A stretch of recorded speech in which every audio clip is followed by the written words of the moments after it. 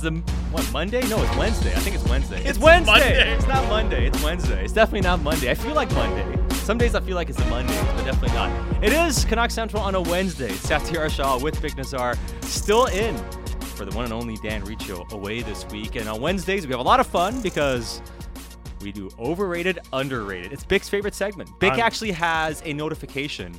He has an alarm on his phone for... During the season. I've turned it off. Because our schedule is kind of more unpredictable. It's all over the place. Like today, we're 2 to 4, for instance. Yeah. Usually we're 4 to 6 or 3 to 5. Today's Canuck Central is coming on before the usual time slot of People's Show. Right. Which is crazy. It's pretty wild. It's pretty wild. So we're definitely into the spring / almost summer scheduling here. Yeah. For Sportsnet 650, and we're all over the place. But by the way, I'm choosing to take it as a compliment that you thought it was Wednesday or you thought it was Monday.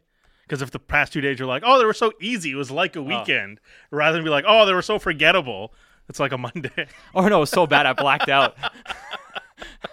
I forgot 2 days happened. They're like, where's Dan? I need Dan back. I mean, I've only been working with you for how long now? Has it been almost 7? It's 6 years? 2017, yeah. We're coming up on 6 years. Coming up on 6 years, yeah. My no sack clause has never kicked in. I've tried to get that enacted so many times. No, it's probably not happening. Josh is going to put that in soon, too. I keep following you. I don't know what's going on. Josh is waiting for precedents to be set. Just like the NHL free agency market, it's like, I need someone to get a clause in their contract, and then I can follow the clause. Well, I mean, as long, at the same time, my co-host has been kind of a kiss of death over the years, too. So it's been one of those things. Hey, me too. That's one of those things. All right, enough about us. You can always get in touch with us on our Dunbar Lumber text inbox, 650-650. We're going to talk to George Richards out of Florida coming up in a bit. We'll discuss the Cup final, Florida Panthers and Vegas Golden Knights, and how the Panthers found themselves in yet another Cup final, and what Luongo's up to and how big a part he's played as AGM as well. We'll get into all that coming up with George Richards in the next segment of the show. We're just counting down the days for the Cup final to also be over, because that brings us 1 day closer to the National Hockey League draft, which is exactly 4 weeks away. 4 weeks from now, the Vancouver Canucks will be selecting in the first round. Where in the first round, still, I guess, to be determined. We do think number 11, and not that much left before we get to free agency. And not only are the Canucks looking to make trades and free agent signings and draft players, they're also looking to sign a couple of key players, one more notable than any other one, and that is Elias Pettersson. They can't really start earnestly negotiating a contract anyways until July 1st, until he's officially into the final year of his contract. But J.P. Barry, his agent, who has spoken on numerous occasions, spoke to Pierre LeBrun, who had an article in The Athletic, and he once again reiterated what he believes to be the desire to get a long-term deal done. But he did kind of say, we're not in a hurry at the moment. We're going to let some free agent signings play out over the course of the summer, and we're going to definitely probably do something sometime this summer, but perhaps even in the fall. So the posture was a negative, or, hey, this guy doesn't want to be here, but it was very much of kind of wait and see on what the parameters are going to be. Yeah, but I think for me, the overall takeaway was fairly positive. Like, think of the tone where we were 2 years ago to where we are now. Mm-hmm. That whole summer was so murky with Elias Pettersson and Quinn Hughes as restricted free agents, and it was tense even leading up to training camp. Yeah.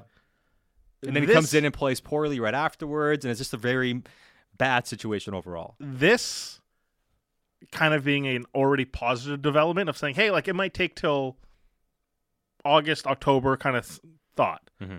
That's far more positive than where we were 2 years ago. Yeah, the discussion wasn't, hey, he still has to decide if he wants to be here or not. We're going to wait and see. It was, hey, probably was going to sign long term. We'll figure out exactly when that's going to happen. And the reason I see the pause, I wouldn't say a pause, but JP making it seem like, hey, we're going to take some time here to negotiate this and let things play out, is because if Pettersson signs the contract on July 1st, or if he signs it next July 1st, like, he's not going to see that money for 365 days. You know, like, that money's not going to kick in until the following year, no matter what. It's an extension after next season. So no matter when he signs before that contract kicks in, he's not seeing any of the money anyways. You don't want to, if you want to sign long-term, you do want to get something done before the season starts, because you get into the last year of your contract, you want to have all that stuff figured out. But it makes no difference to Pettersson, outside of maybe some peace of mind long-term, whether they get the deal done on July 1st or October 1st. The money's still coming the year come after July anyway. 1st, 2024. Well, October 2024. And you give yourself the few months before the season to get the best deal for your client. So I think that's how I see it. I see it as they want to get a deal done before the season begins, but they're not in a rush to sign it as soon as July 1st comes around. I think it matters, as we were just joking with Josh, like the precedents that get set matter, and maybe they don't want to be the one that leads to market. Right. Because they have the luxury of time. They have the extra year. But if some things happen around the NHL that indicate, hey, this is the time to strike, similar to when we saw the D market explode a couple of years ago when like Darnell Nurse signs that deal, every D man's looking around saying like, hey, I got to sign this deal now because what if it cools off a little bit? If there's some funny spending that happens this summer, do you look at it and say, is it worth the risk for an extra 300, 500K? And you then have to go put up a 100-point season when we can just sign it right now. Mm-hmm.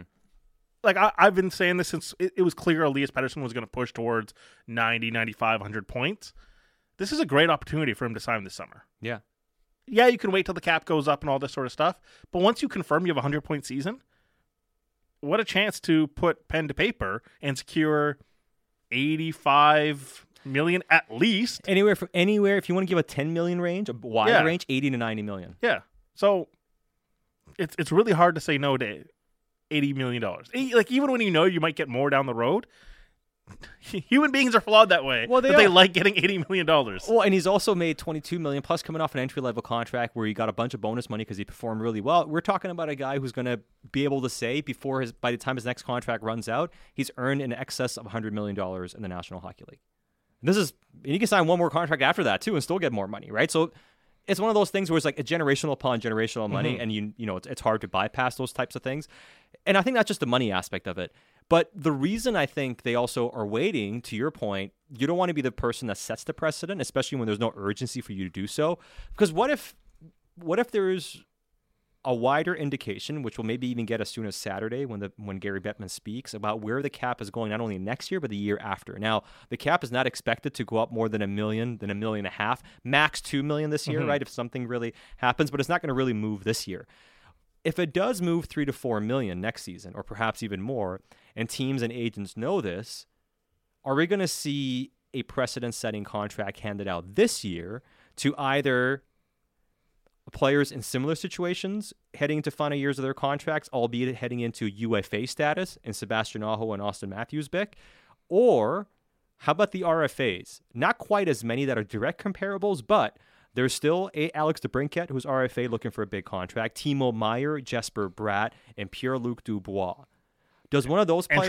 And Trevor Zegras. Now, Zegras coming off an ELC a little bit different, but nonetheless can still get a lot of money. But I don't know if he's going to approximate. But I wonder... But to your point... That's what I'm saying. Like, if there's some funny money spent this year... Yes. And I use the term funny money loosely. But if Trevor Zegras got something massive... So would he get more than what Dylan Cousins kind of got from the Buffalo Sabres? Probably a little bit more, maybe. So we're talking about $7 million?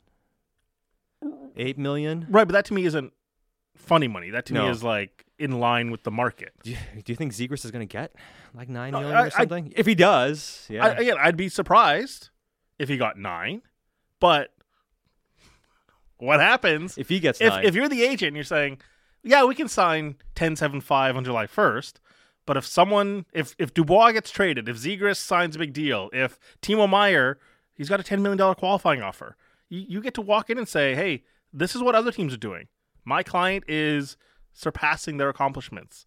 And also, if you want to pay up, let's see if Matthews signs. Yeah, or Aho, too. If Aho signs. Now, I think Aho is going to come in around Braden Point, and I think he maxes out at 10. I think the question is, for Pettersson, are they going to have a direct argument to get 11+? And I think that's what they're waiting for. And I think that's why it's fascinating, because, like, Matthews... If you want, you can sign on July 1st. Yes. So I think you want the ceiling set, and I think you want the floor set if you're Elias Pettersson's camp. You want to see what Matthews signs for if he signs immediately, and I think you want to see what a Meier signs for, or the RFAs that you mentioned, if they're waiting for the RFA camp. I feel like the RFA camp might set the floor, and the Matthews-Aho might set the ceiling.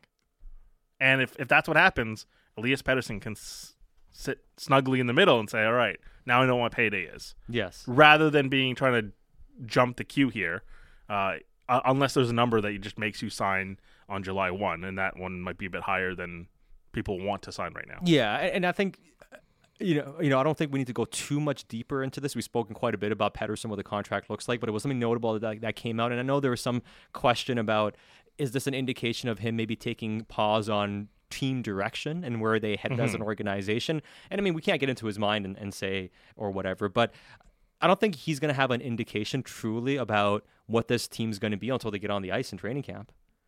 Right? Or at least just the season begins. Like for him to truly, if you're taking a wait and see approach, you won't get that until the season begins. And I would imagine your agent wouldn't be as positive about getting it done. So I don't think. Yeah. Now, let's say they do some really bold things that look really foolish, could they change? Of course, I mean, it's human nature or whatever it is. But I think that's the biggest indication of something getting done at some point here over the next few months. But why it may take a little bit longer than maybe people think in terms of it getting done on July 1st. Now, the Pettersson stuff, obviously, is always going to be what leads us to what leads a show, especially when he hasn't had a long-term contract signed quite yet. And there's always a lot of reaction on it. Marcus and Gibson says, bridging EP40 was the biggest mistake Jim Benning made. It left cap space that allowed him to do the OEL trade. Changed my mind. And, hey, I mean, the one thing to keep in mind, the Canucks got the OEL money and the Garland money by getting rid of Eriksson, Beagle, and Roussel. That was $12 million they swapped out for one another, right? So if they don't make the OEL trade, they don't have extra cap space. You get what I'm saying? And I'm not saying the 8 trade was good. Yes. My point being, if they were trying to sign Pettersson, the OEL trade didn't get in the way because they couldn't move those guys. The only way they could move OEL, Eriksson, Beagle, and Roussel was that type of a trade. So that didn't clear cap space for you to sign Pettersson. They could have signed Pettersson to a longer-term contract had they made other decisions, perhaps. I do agree with that, but I don't think the OEL trade specifically got in the way of that because the money was still available, right? So I'd say that. Now, in terms of the OEL trade, and I know it has left quite a sour taste in a lot of people's mouths. Now, that's going to be a discussion, of course, as we go on here. But the other thing I wanted to lead into here, we have a couple more topics we want to hit because it was quite a newsworthy day across the National Hockey League. And there was a trade today. There was a trade, a minor trade. The Edmonton Oilers have acquired a forward, I believe it is. Tyler, I don't know if I say Gruby. Gruby, from the New York Rangers in exchange for a 5th-round pick. They were not going to sign him, so they jumped the queue and got the player, of course. So And Jet Wu was signed today? Yeah, Jet Wu was signed. You want to do the Jet Wu thing first? Sure. Okay, let's do Jet Wu here. All right, he signed a 1-year deal, 2-way deal, $100K in the minors, league minimum at the National Hockey League level. What should we take away from Jet Wu, who was the unsung hero for the Abbotsford Canucks this past season? Yeah, if I'm looking at success pass for Jet Wu this upcoming season, is it something like can he be like Guillaume Brisebois? Yeah, I think the Guillaume Brisebois internal thing that happened this past year is the biggest hope for any one of these players. It shows a number of things. I think maybe most notably for the players in the organization that no matter who drafted you and how long you've been here, these are fresh set of eyes on you. We have a different plan here. And if you can do the things we're looking for, hey, we're going to give you a chance and we're going to keep you around. So I think that creates a positive environment for everybody, no matter who drafted you and who brought you to the organization. But number two, was Brisebois an indication of the player emerging or him being, or the environment improving for him to get better? Like, so how should we view this? Like, can Jet Wu do what Brisebois did based on the environment, or does it come down to the individual still? Yes to both. Yeah. Right? And similar to what we were saying yesterday, we want to say it's only one thing that has contributed to a result. Both things are true. I'm going to steal a statism. Yeah, multiple things can be true at the same time. It seems like, and I don't think anyone's stepping out of line to praise this, but what they've done at the AHL level is significantly improved. And players have taken steps there, obviously. Guillaume Brisebois, perhaps most notably, at least what it impacted to the pro level, because obviously they got a handful of games, and suddenly a player that was feeling like forgotten about provided complementary depth to you. And so now Jet Wu's on a path here at age 22 where Guillaume Brisebois maybe didn't get that opportunity when he was 22 because he had to go through a couple of years, and now at age 25. Can they just kind of switch the timeline and say, hey, what Guillaume Brisebois just did, rebuild your standing in the organization, next year you're going to get an opportunity. When there's injuries, you step in the lineup and you're going to be ready to perform the way we want you to perform. We are now giving you that skill set. It's upon you to walk through that door. Yeah. But everything Jet Wu's done this year has indicated that he's walking through that door. I think he is, and I do think there's been a level of maturity as well, which has probably helped him go a long way, because he's always had a lot of tools. You know, he's a sturdy hockey player. He skates well. He's a righty defenseman. He can hit really well. He can move the puck decently. He's had an issue putting it together. And all those traits take time. Yes. For the profile that you're playing. If you're a power forward, you can do those things because at some Going time, to the forecheck, at some point, you're going to get a chance to score a goal and all that sort of stuff. When you're playing that defensive D-man, like your goals, and I mean like your version of getting points is hits and contact and boxing out, breaking up the cycle, and you just need to be a bigger person. Like that stuff takes time. Get stronger as well. You're 20 years old. You're 21 years old. That stuff takes time, and now that you're at that age. Hey, these are going to be your opportunities. Your successes should start to become more frequent if that's the style of player you're going to be. Yeah, I don't necessarily disagree with that. And maybe we should have a bit more, I wouldn't say necessarily hope, but maybe, let's say, optimism that Jet Wu can be something down the road or perhaps play some meaningful games for you, given what we've seen happen with a number of these defensemen this year. And also maybe having more predictability in how you play as an organization, not only at the AHL level, but the NHL level.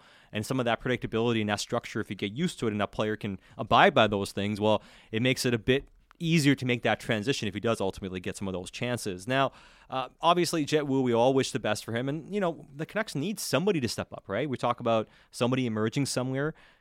Is it going to be a Jet Wu type? Is it going to be a Hirose type? Who's going to be one of these guys who steps up over the next year or so and becomes something for this team? And maybe Jet Wu can push himself into that discussion. But in terms of what's been going on around the National Hockey League, let's start with the big one in Toronto with Brad Treliving being the next GM of the Leafs.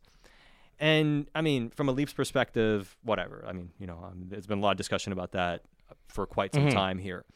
What I do find interesting, though, and why I like Brad Treliving getting a job in the National Hockey League, forget Toronto right away, is the guy likes making trades. And I thought you were going to say something else. Well, I mean, he likes Canucks players. We'll get to that. But, I was going to get to the point, we do the myopic, hey, how does this affect Vancouver thing? We'll get to that in a second. But in general, and this is something Doug Armstrong mentioned in an interview recently, that not all GMs talk to one another, which is so stupid. But still, for whatever reason, not all GMs communicate with one another. It's like us. Not all 650 hosts talk to each other. No. But I mean, I'm not trying to make trades with you. Yes. I'm not trying to trade 650 sweaters with different hosts here at the radio station. I've been trying to trade Dom for Josh for weeks. I put a no move clause into Josh Elliott Wolf's contract. That's why he can't get away from it. Has to follow SAT. Yeah, exactly. Also no move. Yeah, also no move. So I'd say, of course, right? But I think he's one of those guys that does do that. He does, one of the things people say about Brad Treliving, that's why, I wondered as soon as he got fired that he's going to get a job right away, is that he's active. And somebody who's able to have good conversations with every single team in the league and does business and knows how to get deals done. He's a deal maker. They're not easy to find. You can quibble, you can criticize and everything, but people always say it's really hard to make trades. Who doesn't have a hard time making trades generally is Brad Treliving, right? So I'm glad he's back in the league, because when he's in the league, deals happen. Yeah, it would be really boring if there was one perspective for 32 teams. Yeah. You want different motivations. You want different perspective. You want different viewpoints of how to have success in this league. And Brad Treliving does it differently. And it's, don't want to say it's a maverick personality, but yeah, he's willing to be bold. And it's clearly a stated principle of what they think they need right now. Someone who's willing to make some tougher decisions. And if that means moving out someone that is popular, it just feels like there's just more smoke developing around a Marner type idea. Oh, 100%. I mean, if he comes in there, when he is coming in there, who's the only untouchable, really? It's Austin Matthews. Unless you get to a point where he's I want out and you have to do something. But he's probably the only guy. I keep thinking about, hey, who's the guy that Toronto will not trade? There are guys they can trade. I don't think Riley's going anywhere. I don't think John Tavares is going anywhere. But he's almost a untouchable by proxy. Yeah, exactly, by contract. And almost, same thing with Riley. Not that his contract is necessarily horrible, and I'll do wonder about how it ages, but it's not an easy deal to make. What are you doing if you're trading or Riley. I mean, Morgan Riley. Morgan Riley. Like, you're doing it for Parayko, for instance? Yeah. Like, who wants to do that?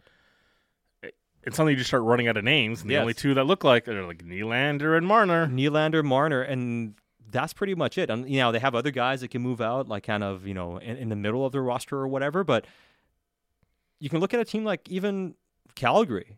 He likes a guy like Elias Lindholm, two-way type of centerman. You know, a guy who can do both things. Would he rather make a swap like that, where he swaps Marner and signs Lindholm, for instance?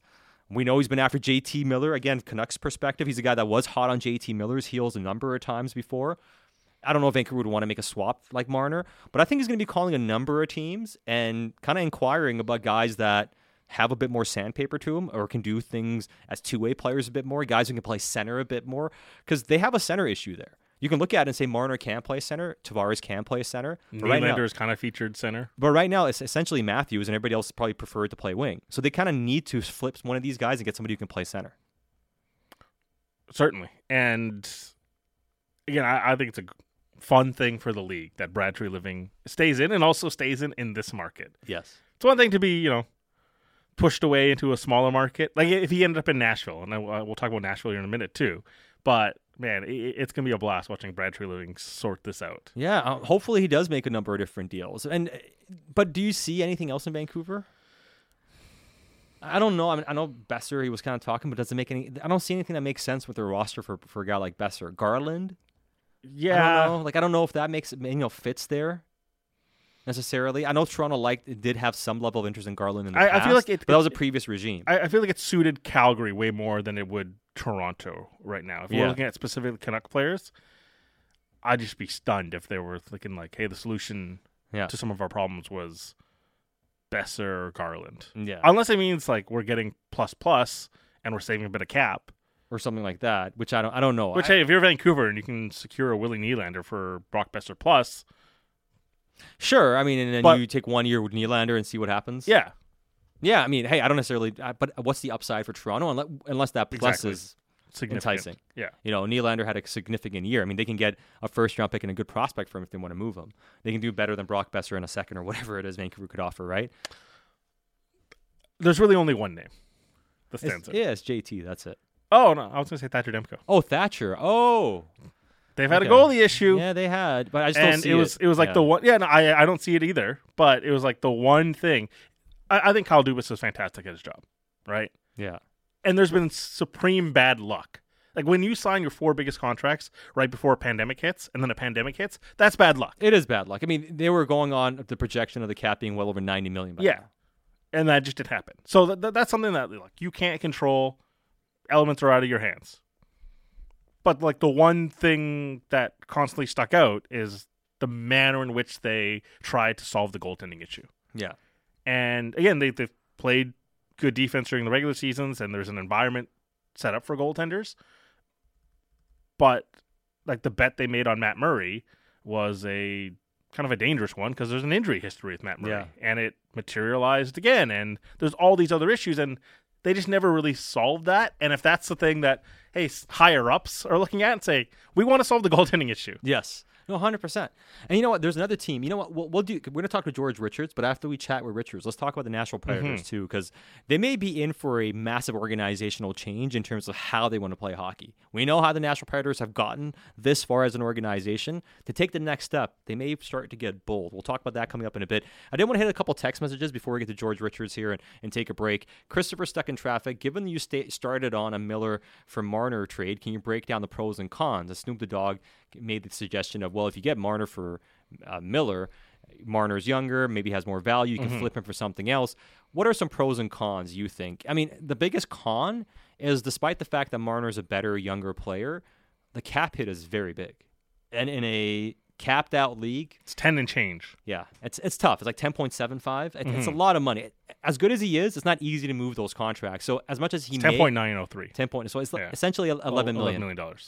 You know, there was some and by the way, if you're paying $10 million or $11 million for Mitch Marner, Elias Pettersson ass just suddenly went up too. Yeah.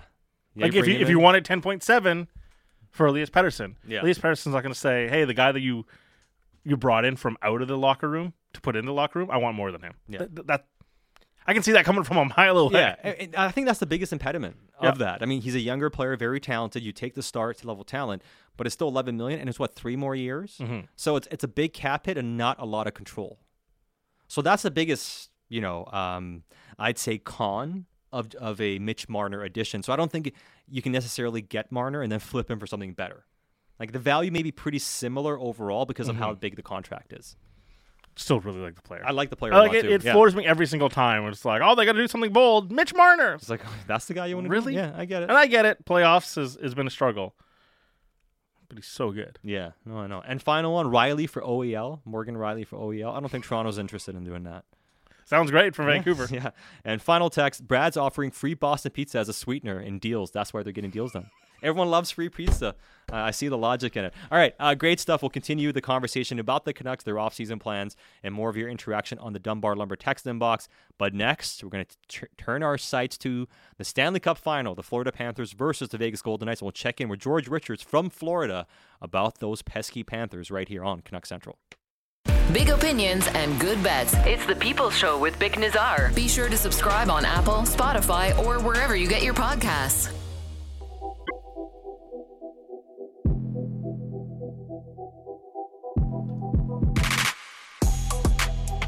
Welcome back to Canuck Central. Sat and Bick coming to you live from the Kintec studio. Kintec Footwear and Orthotics, Canada's favorite orthotics provider, supported by over 2,500 five-star Google reviews. Find your perfect fit at kintec.net.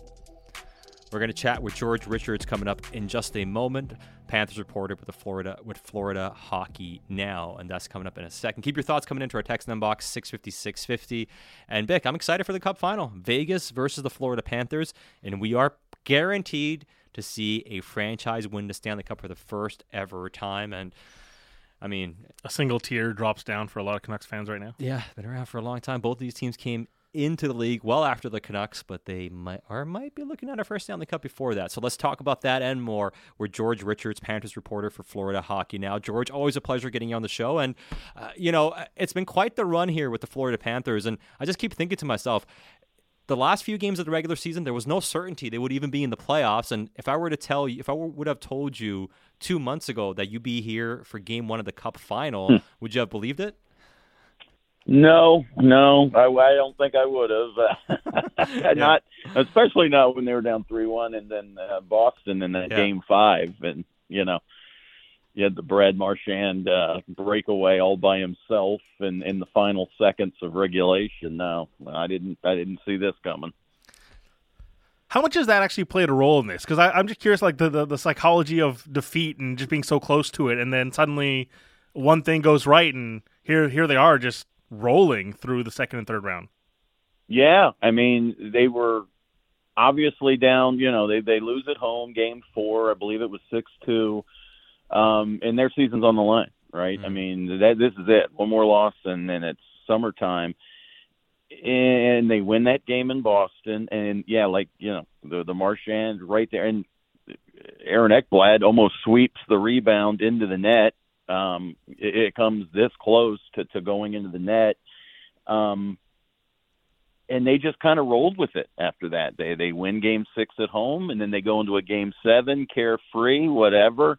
Win that one, and then they've kind of just rolled through it. They've had nothing but 1-goal wins since. I think Game 1 in Toronto was 4-2, but other than that, the rest have been 1-goal games. So they've been on the edge this whole time, and it doesn't seem to faze them. They seem to enjoy it. They seem to they'd rather play that way. There hasn't been a single blowout. No, I don't think there has been. And one of the things that I kind of wonder about, too, about this Florida Panthers team in general is, we sit and talk so much, especially from the outside, about the obvious guys, Matthew Tkachuk, and we talk about, Sergei Bobrovsky and even Alexander Barkov. Is there something or someone on this team that you think hasn't been given enough credit for getting to this point? I don't know, because I think everybody's been kind of sharing in this credit. I mean, you've even had the guys, you've had Nick Cousins score a game-winning goal, against Toronto. You've had Carter Verhaeghe, you've had Sam Reinhart, but yeah, I mean the spotlight has been on Matthew Tkachuk, Sasha Barkov, and obviously Sergei Bobrovsky. I think their defense has been better than advertised. I mean, this was a weakness of this team, and they've kind of come together and they've helped Bobrovsky out. He's mentioned it numerous times how appreciative he is of the defensive play. Yeah, I think it's just a collective effort with a couple guys in the spotlight and everybody kind of sharing in on it. So on Bobrovsky, I feel like he and Tkachuk have kind of taken the torch of what this Panthers run has been. Is it more defense related or is it more Bobrovsky related that of why he's having success? I think a lot of it is, Bobrovsky related because he's making some spectacular saves. But you're not seeing breakaways aside from the Brad Marchand one in Game 5. I mean, you're not seeing breakaways. You're seeing, the Panthers collapsing the net, clearing out big rebounds that have been a problem in the past of not clearing them for Bobrovsky. I mean, he does give out big rebounds, and a lot of times the puck just, floats into the ether, and the opposing team picks it off. And those are getting cleared out now, which goes to the desperation thing, right? These guys are just slinging, using their sticks to clear pucks, and I think they've been doing a good job of that, and that's why the games have been so close. The Panthers have been focused on defense and getting timely goals, getting overtime goals, getting power play goals, and not trying to blow anybody out. They're just trying to keep it close, and we'll see at the end of it. Well, and, it's very clear that you're right. They keep things close to play this really good structured style, but the level of physicality they seem to have game in and game out, that's one thing I've been so impressed by, but I guess maybe shouldn't be surprising because they do have a lot of physical players. I know Barkov doesn't get a lot of penalties, but it's hard to get the puck off of him. He wins a lot of board battles.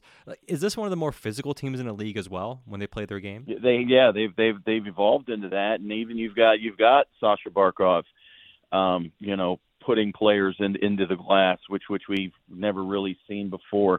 They just come with such energy, and they really they've been able to keep that jump going throughout. I mean, I think in Game 4 against Carolina, they kind of got away from that playing at home. They were looking for the big hit, and sometimes they didn't get it, but they've been able to take people off the puck. Their forecheck has been terrific. And while, some fans found that a boring style to play, the Panthers have been able to get the puck into the zone and then go get it. And on the flip side of it, when a team turns over the puck in the zone, in the offensive zone, 9 times out of 10, the Panthers are scoring on that. So the Panthers have been able to do a great job in the back end and, going after the puck in the offensive zone. Who's a player that you kind of look at this in this series that is going to kind of dictate a win for the Panthers in a matchup role? I think the second line has been doing a real. That's the Sam Bennett line. Mm-hmm. It's first or second line. I don't know what they're calling it now, but Sam Bennett, Matthew Tkachuk, and Nick Cousins have been doing a real good job of neutralizing the opponent. Sasha Barkov, their top, that line has been a real good defensive line with Barkov, Verhaeghe, and Duclair, which you wouldn't think because, you don't think of Verhaeghe and Duclair for their defense, but they use their speed so well. They've been able to pick off pucks, and they've been able to, just neutralize teams. So I think the top 2 lines for Florida have been really good at that. And in terms of what Matthew Tkachuk has meant, not only to the Florida Panthers, but I think the National Hockey League has been pretty tremendous. I mean, we saw him on TNT, chop it up with the TNT NBA on TNT panel, which was fantastic. And he has a great infectious personality. He's a great hockey player. And I mean, not only is he a great star, but it seems like he's one of those guys that has a real aura and draw about him. Is that really being felt in Florida this year? Oh, yeah. I mean, it is now. I mean, I don't know about during the regular season, but a little bit. I mean, the guy was the MVP of the All-Star game that was held down here. He kind of took that spotlight. away from the NHL's best players. I mean, that was the Matthew Tkachuk show down here in South Florida. And, yeah, he's got that it factor, and he's not only a very good hockey player, but he's just that cocksure guy. He's taken on that Fort Lauderdale Beach vibe, and he's, people in South Florida, oh, he's one of us, he's our guy now. And we really haven't seen that down here, a real superstar with the Panthers that transcends just the game. I mean, the guy that's going to sell, Chevrolets on Channel 33 on commercials and stuff. We haven't seen that down here. Right. And I think that you now have that with Matthew Tkachuk. So what is the Florida athlete power ranking right now? Is it like Jimmy, Tyreek, Tua, and Tkachuk? Yeah. Yeah, I mean, that's about it. I mean, nobody from the Marlins, so. Yeah. I mean, Barkov's in there. I think Bobrovsky's getting in there just because of this run. But, yeah, I mean, you've got Jimmy Butler, Tua, Tyreek, and yeah, Tkachuk. That's pretty much your big four now. That's wild. That's great for him. Well, it is. I mean, when we go back and think about Florida personalities, I mean, I'd have to think the biggest star they had up until this point that resonated this much would have to be Luongo, right? Yeah. No, Roberto Luongo was for sure, but you didn't. He was. He was a guy that was recognizable anywhere he went. I mean, kind of like Dan Marino couldn't walk into a Publix and not be recognized. Same with Luongo. He can't walk into a store and people not notice him. I mean, he's definitely that guy, but he wasn't like, a pitch man or something of that sort where you could see Tkachuk doing that. And as far as Luongo and the work he's done, like, how big a part or small a part, and has he kind of been in terms of the front office and how the Florida Panthers have gotten to this point? Yeah, he's here all the time. I mean, he's around the team. Everybody, that's one of the guys that Matthew Tkachuk wanted to celebrate the Eastern Conference Championship with the Prince of Wales Trophy. It was fun seeing Roberto Luongo and Matthew Tkachuk taking pictures with it and all that kind of stuff, about 40 minutes after the game. It's as far as what he does with the hockey department. I mean, Bill Zito is very inclusive. I mean, he built a front office of people that he wants to hear their ideas. It's a very open space where everybody, hasn't, their thoughts are heard. And I think that Roberto Luongo is an extremely trusted part of that. He's at every practice, sitting with Bill Zito. They discuss things, and it's not just the goalie, it's not just the goalie department that Roberto runs, but they're talking about a little bit of everything. And I think that, Roberto Luongo not being that far removed from it. I mean, his last game was in 2019, so he was on the ice with a lot of these guys. So he still has, a finger on the pulse of what these guys are going through and what they're feeling and that kind of thing. George, it's always a pleasure getting you on the show, man. We appreciate your time and hopefully catch up with you again soon for what should be a fun Stanley Cup final. It should be fun. Anytime. We'll talk to you. You got it. That's George Richards, Florida Hockey Now. To check out his work and make sure to follow him on Twitter as well. I've got a question for you. Yes. So the league, the NHL, historically been very conservative and, wants players to fall in line, all this sort of stuff. How thankful do you think the league is that Matthew Tkachuk thought to himself, I'm a bigger star than people realize? That's pretty good, hey? Because Matthew Tkachuk kind of bet on himself that, part of it was not just playing in the American market, but he thought he was a guy who deserved to get paid a certain amount and thought he could be the face of a franchise. And Matthew Tkachuk was right in a big way. And it's been you're right, and it's paid off in a big way for the National Hockey League. When was the last time we saw, and I know there's a vested interest now for TNT because they do air the Stanley Cup Finals and everything, but they don't just put anybody on that panel unless they think he's a good enough personality or big enough star to sit there. Yeah, and make no mistake, he's there for accomplishment. Yes. And achievement. And everything that he's done through these playoffs, and his season was pretty fantastic in Florida. The Panthers as a whole, obviously, given where they are almost not getting in. But like he bet himself in a huge way, and the NHL historically will be like, oh, guys trading, trade requests, all that sort of stuff. It's kind of frowned upon. But, man, the league is probably smiling ear to ear right now that he did that. Oh, yeah, and you know what? Like, in terms of how you handle a trade request, did he not handle it in the best way possible? Gets to the last year of his deal and says, I can play this year out if you want me to, but I'm not signing here. I'm letting you know right now. That's the ideal way to handle it. Yeah. Yeah. It put them in a bad spot, but they made the best out of it. Yeah. But I think in a big way, this is a big win kind of for everyone but Brad Treliving. But he landed on his feet okay. Well, yeah, it wasn't his fault. The guy says, I don't want to stay here, right? Like, what are you going to do? You can't force a guy to stay somewhere. And same thing with Johnny Gaudreau to some extent. But nonetheless, how many guys are bigger stars right now in the National Hockey League than Matthew Tkachuk? Okay, so I've had this conversation. I think I've had it with Izzy on the air too. Mm-hmm. Okay, across the league, and I mean average sports fan, not even average hockey fan.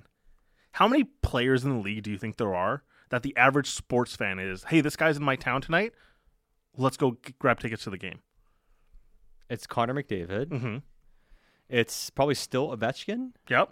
Again, Crosby. Yep. Those three. I mean, just because it's Crosby, Ovechkin, and does Matthews hit that? In the U.S., maybe? Does he? I'll put Matthews on there, yeah. Put him there, okay. And probably Cale Makar. Not McKinnon?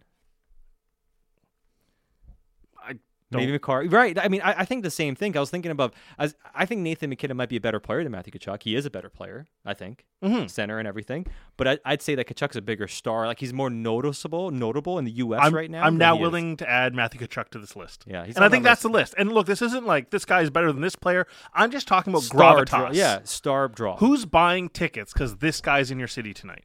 And I think that list has always been about 5 people. And now I think you can add Matthew Tkachuk in there. Well, especially in American markets. Yes. American player who plays the way he plays, right? And is the star the way he is. And not only does he have personality, he also plays hockey in the way that Americans view hockey. Is like, oh, here's a tough, talented hockey player personality. I think he plays hockey the way people want to see hockey be played. Yeah. Not just American, whatever it is. I think that's the thing that really stands out is it resonates to people when they see guys push people through walls and score with skill and play with tenacity and fight for every inch. All the true ideals of what we want to see what the game looks like. And then some showmanship to it. Matthew Tkachuk is doing in spades right now. No, he is. Somebody texted and said, didn't Yager play for the Panthers? Yeah, but he played there later in his career. I mean, Burry was there when he scored 60 goals one year, I think it was. But that's also before Luongo. You said since Luongo. Yeah. But also, like, in terms of star power, that's in that market as a star player who'd been there for a long time, and it's essentially Luongo and Tkachuk now. Yager was like 40, I think. Yeah, 40 old. Yeah. And a bit different from that aspect. But I think it's just super fascinating about where the Florida Panthers find themselves. Honestly, like I didn't expect. Like, we started the thing off with George Richards. You can say anything you want about Florida. We should have given them more credit, and they're a better team. Had a good year last year and everything. They were a Pittsburgh Penguins win away from not making the playoffs against Chicago. Yeah. It's Thin just margins. remarkable. Fine lines, man. Fine lines. Definitely fine lines. Now, we did kind of tease earlier that there's been some news around the National Hockey League. We mentioned the Toronto Maple Leafs hiring Brad Treliving as their general manager. The Nashville Predators finally made a decision on their head coach. They have moved on from John Hines, and they have hired Andrew Brunette to be the next head coach. One thing, sidebar, real quick.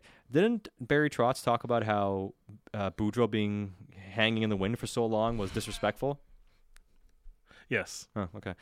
Nonetheless, I use that word. Hey, shout out to another team taking their time with their coach. Yeah. But hey, apparently he made it forget it. Okay. You know the old lesson when you're a kid, it's like you screw up in class and everyone's kind of poking fun. It's like, just just wait a couple of days, someone else will become the new focal point. Yes. The Canucks are off the hook. They now. are off the hook, The exactly. Predators have done it and hung their coach out in the wind, so everyone can comment about them now. Yeah, it wasn't quite as bad as Vancouver, No. and quite as, it's Nashville, it's not Vancouver, and it wasn't during a season. And To be honest, the all these good act parts. was kind of similar, but because you're not playing games and not in front of the media every day, it comes off totally But different. it's so far like a month of like, well, this guy's not coming Yeah. back. We're going to take our month here because just in case we don't find a guy we like and we don't want to pay this guy not to be our coach. Essentially what happened with him. But so they hired Andrew Brunette. But the interesting part about the Brunette hire, Bick, to me is Barry Trotz saying, part of his news conference, that they want to change the brand of hockey they want to play. They want to be exciting. They want to be fast. They want to be skilled. They want to draft players with a high skill level in this year's draft. Their future is going to be a lot different than the responsible, shut down hockey we've seen from the Predators, relying on great goaltending. or we've seen from Barry Trotz. Yeah. It's really funny that Barry Trotz has been like this open about being flashy and aggressive. Now, it's true, but he did do that with the when he went to Washington, right? Like in his style, maybe remember, like he was at the forefront of, hey, let's create better quality scoring chances, and he relied on that offensive skill that they had. So I think he might be looking at it as, can I recreate what we had with the Capitals and play that brand of hockey instead of, do we play the Islanders brand? Do we play the Predators of the past brand of hockey? I'd say Barry Trotz is kind of circling the Panthers that Brunette coached last year, high power team, and the team he coached with the Capitals. Yeah, and it's fair. But he did mention, hey, wanting more offense. Yes. And you go through this team, and some of it's a bit murky, but we've obviously talked about Garland destinations and all these things.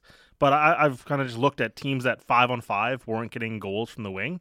Like Nashville's among the lowest in the league. Yeah, and they don't get a lot of scoring from the wings. They're actually pretty committed down the middle because of the number of players they have under contract. Philip Forsberg, Matt Duchene, Ryan Johansson. Well, Duchene plays the wing for him. He does play the wing, but he can't play center. I mean, but like basically they're down the middle. They already have their Sissons as well. They have all their guys already kind of.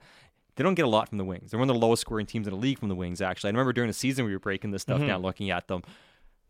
Does that lead us into, can it be a fit with Vancouver? They have some cap space. The Canucks have wingers. Can it be a fit there in any way, you think? I think this is one of the primary teams. If they're looking for, if they specifically want goals from the wing, and in a depressed free agent market, where are you going to be able to solve that, right? And this is why we talk about that winger market so much. If you want to go high end, like the Nylanders, if you want to go low end, like a Nino Niederreiter kind of thing. Who they had when they traded away. That's true, yeah. Okay, I'll say Anthony Beauvillier, yes, right? Like there we go. The span from Nylander to Beauvillier. Where does Victor Olofsson slot in? Where does Travis Konechny slot in? Anthony Mantha, Brock Besser, Kevin LeBanc, like where do all these guys kind of slot in? If I'm Nashville and I'm looking to get more scoring on the wings, the guys I kind of look at is, Joel Farabee, you mentioned him. Like to me, one of the Konechny was the one I mentioned. Konechny for sure. But one of the players that I'm really, now Vancouver's different because they're so capped out or whatever, but one player that I'd want to pry away from Philly and take a flyer on if I can move money out and swap is Joel Farabee. 5 years of $5 million. He's a guy who just a couple of years ago, they thought they're going to build a franchise around. He's really hit the wall and everything like that. But he and Provorov were the two untouchables. Yeah, and then Provorov's changed. And now different regime, different management, different coach. Everything's different. So we don't know where Farabee kind of ranks in the hierarchy there or how well thought of he is. But I wonder if he's a guy that we're going to look back in a few years and say, oh, they jumped in and stole that guy, and look at this deal. So I wonder about him with Philly. The thing is, I feel like you have to pay a reasonable amount for that. Yeah, Is Nashville in a spot where they can shop in that market? Because I don't know if they can shop in a Konechny, Farabee, Nylander, Sam Reinhart. Well, they have draft picks. That type of market. They have 2 first-round picks. They have a couple of second-round picks. They have a few thirds and fourths, extra seconds next year. They do have capital. They do have, draft capital. Are they willing to move that? Or are they going to build on it? And what did they do? What did they do with their goaltending? But I know where you're leading with this. Could they look at a Besser Garland as a buy low option for the type of style? And you mentioned on Friday or a Monday with Frank, like Colton Sissons. Yeah, it just fits the right profile, cap range, position. Sissons is a bit older, right? He's turning 30, but he's 29, turning 30 coming up in November. 2.857 on the cap for 3 years. Like, hey, of course, Besser and Garland are better hockey players, but he plays center. He's a right-handed center, wins draws, good on the PK, has some speed, has some tenacity. He fits a need. Like, if you can't trade, get rid of all your cap space, get rid of some contracts to get cap space and go after somebody else, isn't that a swap you can consider? Yeah. The thing that's interesting, it's you can't look at it in a vacuum because you're doing that deal with the idea of, what am I doing with $3 extra million? You know what I think of? Something that you brought up in the past. It's a deal that you take an L for, but helps the greater good. Mm-hmm. You know, like your roster settles, you get a little bit of cap space, you take a bit of a hit, but now everything's kind of settled at least. Things fall into place better. Yeah, it's one of those ones you can't just look at in isolation. No, because there's context to it. Yeah, the trade in and of itself was a loss. It's kind of like the Dickinson trade. Like, you can still say you don't like the Dickinson trade. You give up a second-round pick for it. But they made the Dickinson trade to be able to make the Studnicka and the Ethan Bear trade. So it's like, we made this trade to allow us to make those trades, and that's how you look at it. Now, you can dislike it, but in a vacuum, you take the loss to do something else. Is that something that you can also consider? All right. Great reaction as always on our text inbox, 650-650. Keep your comments and questions coming in because we have overrated, underrated coming up next. That's on Canuck Central.